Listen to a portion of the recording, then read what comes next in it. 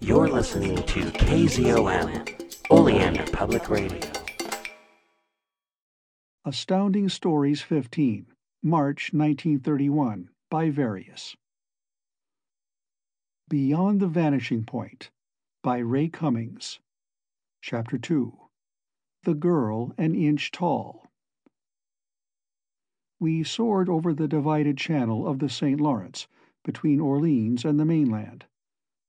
Montmorency Falls in a moment showed dimly white through the murk to our left, a great hanging veil of ice higher than Niagara.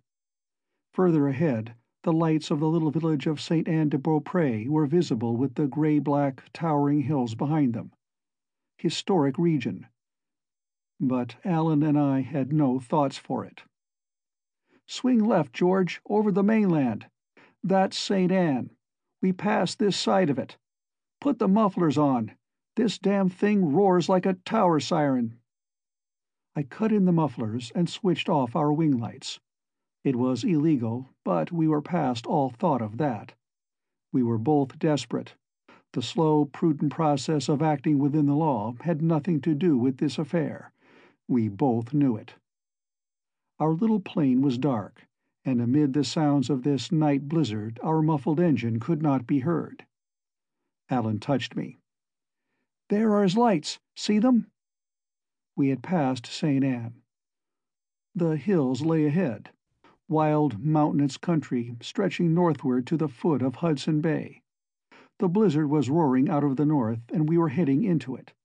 I saw, on what seemed a dome-like hill perhaps 1,000 feet above the river level, a small cluster of lights which marked Poulter's property. "Fly over at once, George. Low. We can chance it. And find a place to land outside the walls." We presently had it under us. I held us at 500 feet, and cut our speed to the minimum of 20 miles an hour facing the gale, though it was 60 or 70 when we turned. There were a score or two of hooded ground lights, but there was little reflection aloft, and in the murk of the snowfall I felt we would escape notice. We crossed, turned, and went back in an arc following Poulter's outer curved wall. We had a good view of it. A weird enough looking place, here on its lonely hilltop.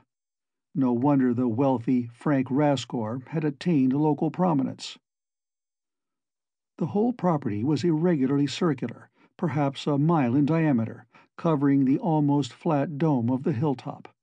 Around it, completely enclosing it, Poulter had built a stone and brick wall, a miniature wall of China.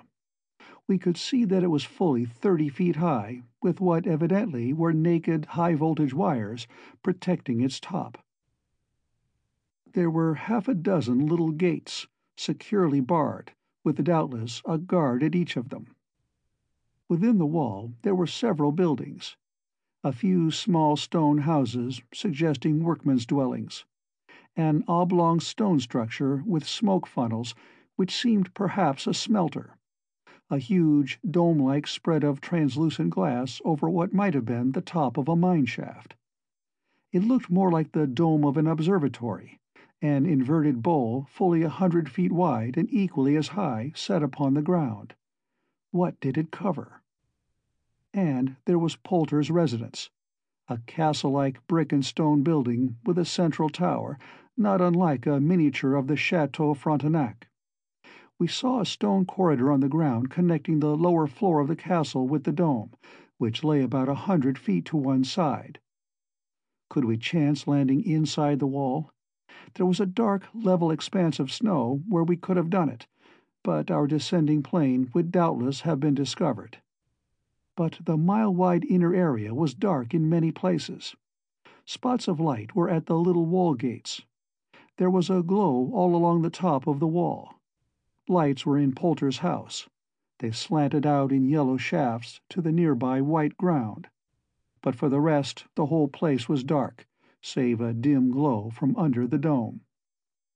I shook my head at Allen's suggestion. "We couldn't land inside."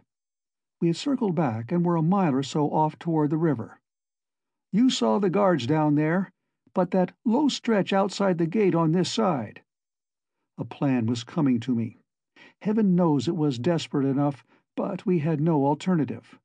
We would land and accost one of the gate guards, force our way in. Once inside the wall, on foot in the darkness of this blizzard, we could hide. Creep up to that dome. Beyond that, my imagination could not go. We landed in the snow a quarter of a mile from one of the gates. We left the plane and plunged into the darkness. It was a steady upward slope. A packed snowfield was underfoot, firm enough to hold our shoes, with a foot or so of loose soft snow on its top. The falling flakes whirled around us. The darkness was solid. Our helmeted leather-furred flying suits were soon shapeless with a gathering white shroud. We carried our Essens in our gloved hands. The night was cold, around 0, I imagine, though with that biting wind it felt far colder. From the gloom a tiny spot of light loomed up. "There it is, Alan. Easy now. Let me go first." The wind tore away my words. We could see the narrow rectangle of bars at the gate, with a glow of light behind them. "Hide your gun, Alan." I gripped him. "Hear me?" "Yes." "Let me go first. I'll do the talking. When he opens the gate, let me handle him. You, if there are 2 of them, you take the other." We emerged from the darkness into the glow of light by the gate. I had the horrible feeling that a shot would greet us. A challenge came, at first in French, then in English. "Stop! What do you want?" "To see Mr. Rascore." We were up to the bars now, shapeless hooded bundles of snow and frost. A man stood in the doorway of a lighted little cubby behind the bars. A black muzzle in his hand was leveled at us. "He sees no one. Who are you?" Alan was pressing at me from behind. I shoved back and took a step forward. I touched the bars. "My name is Fred Davis, newspaperman from Montreal. I must see Mr. Rascore." "You cannot. You may send in your call. The mouthpiece is there, out there to the left. Bare your face. He talks to no one without the face image." The guard had drawn back into his cubby. There was only his extended hand and the muzzle of his weapon left visible. I took a step forward. "I don't want to talk by phone. Won't you open the gate? It's cold out here. We have important business. We'll wait with you." Abruptly, the gate lattice slid aside. Beyond the cubby doorway was the open darkness within the wall. A scuffed path leading inward from the gate showed for a few feet. I walked over the threshold with Alan crowding me. The Essen in my coat pocket was leveled. But from the cubby doorway I saw that the guard was gone. Then I saw him crouching back of a metal shield. His voice rang out, "Stand!" A light struck my face. A little beam from a television sender beside me.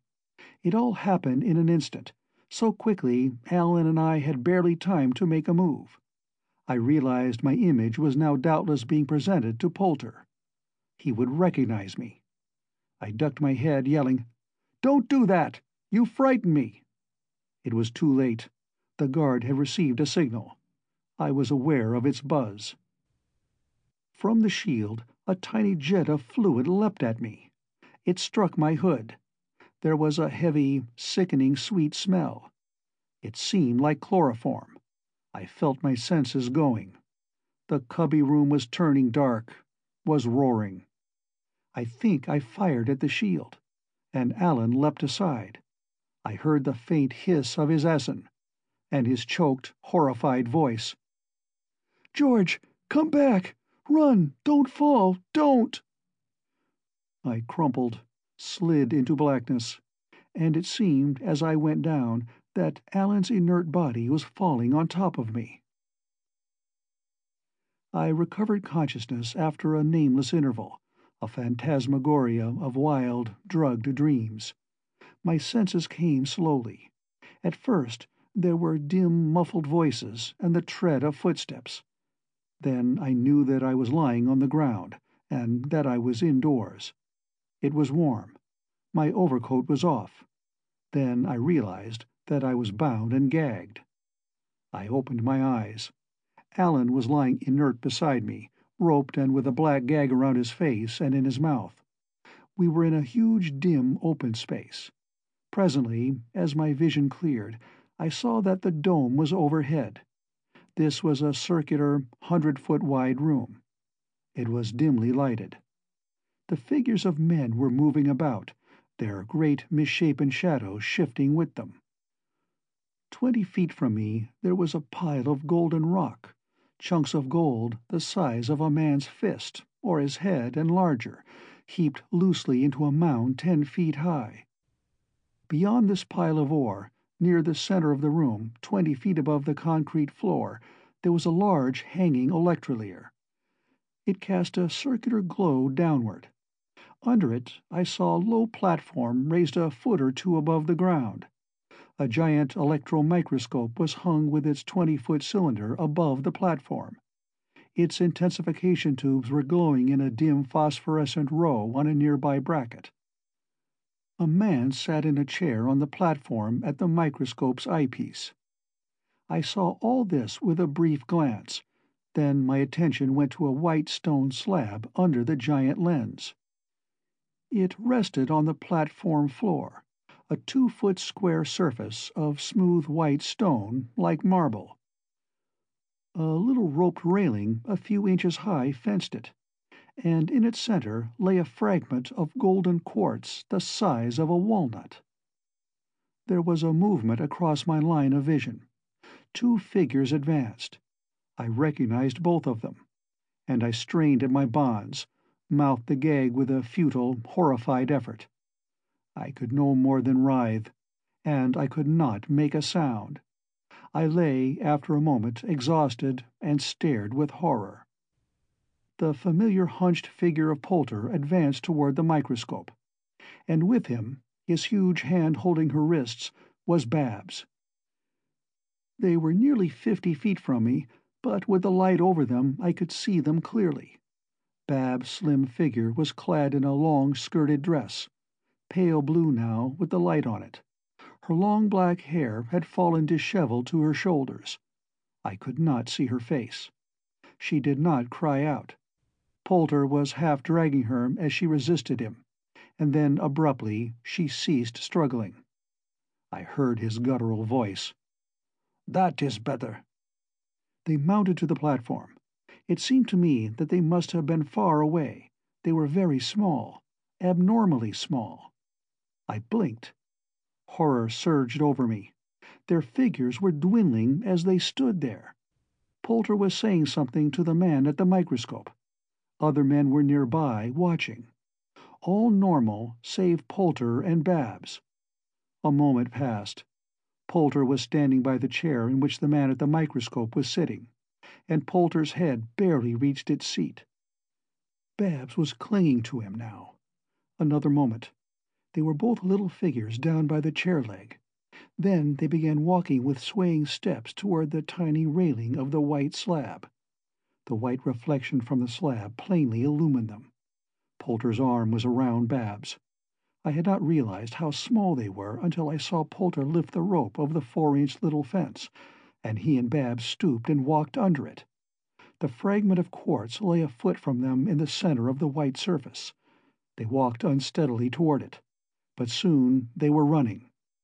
My horrified senses whirled. Then, abruptly, I felt something touch my face. Alan and I were lying in shadow. No one had noticed my writhing movements, and Alan was still in drugged unconsciousness. Something tiny and light and soundless as a butterfly wing brushed my face. I jerked my head aside. On the floor, within 6 inches of my eyes, I saw the tiny figure of a girl an inch high. She stood with a warning gesture to her lips, a human girl in a filmy, flowing drapery. Long, pale golden tresses lay on her white shoulders. Her face, small as my little fingernail, colorful as a miniature painted upon ivory, was so close to my eyes that I could see her expression, warning me not to move. There was a faint glow of light on the floor where she stood. but in a moment she moved out of it. Then I felt her brush against the back of my head. My ear was near the ground. A tiny warm hand touched my earlobe, clung to it. A tiny voice sounded in my ear. "Please, do not move your head. You might kill me." There was a pause. I held myself rigid. Then the tiny voice came again. "I am Glora, a friend. I have the drug. I will help you." End of Chapter 2. Thank you, everyone, for being patient for these current and upcoming episodes. Had a rash of sickness and family issues currently. And yeah, so I now present you with March and early April on People's Guide to the Cthulhu Mythos. We would also like to welcome Gretchen Martin to the cast of People's Guide to the Cthulhu Mythos. She is, I don't know, I guess one of our other horror movie experts and comics and manga and a lot of other stuff. And yeah, no. So welcome, Gretchen, and check us out on People's Guide to the Cthulhu Mythos at PGTTCM, PGTTCM.com, at PGTTCM.com. Just search any of those. You'll find us eventually. We're on Facebook, Twitter, YouTube, Instagram, and Gretchen's on Gretchen is Weird, I believe, on Instagram. So check her out. Dave's Corner of the Universe is Dave's website. He's not linking anything from us to him, but we link to him. So check out his past articles. Give him some love. Maybe he'll write some more stuff. All right. Thank you, everyone. And if you like this show, share it. Let other people know that you like it. Let me know if you like it. You can contact us at pgttcm@gmail.com. If you SASE us a envelope, we will send you some stickers or something. And yeah, so thank you. Message me for address, and we'll talk to you in the future. And keep it weird. Stay squiggly. And yeah.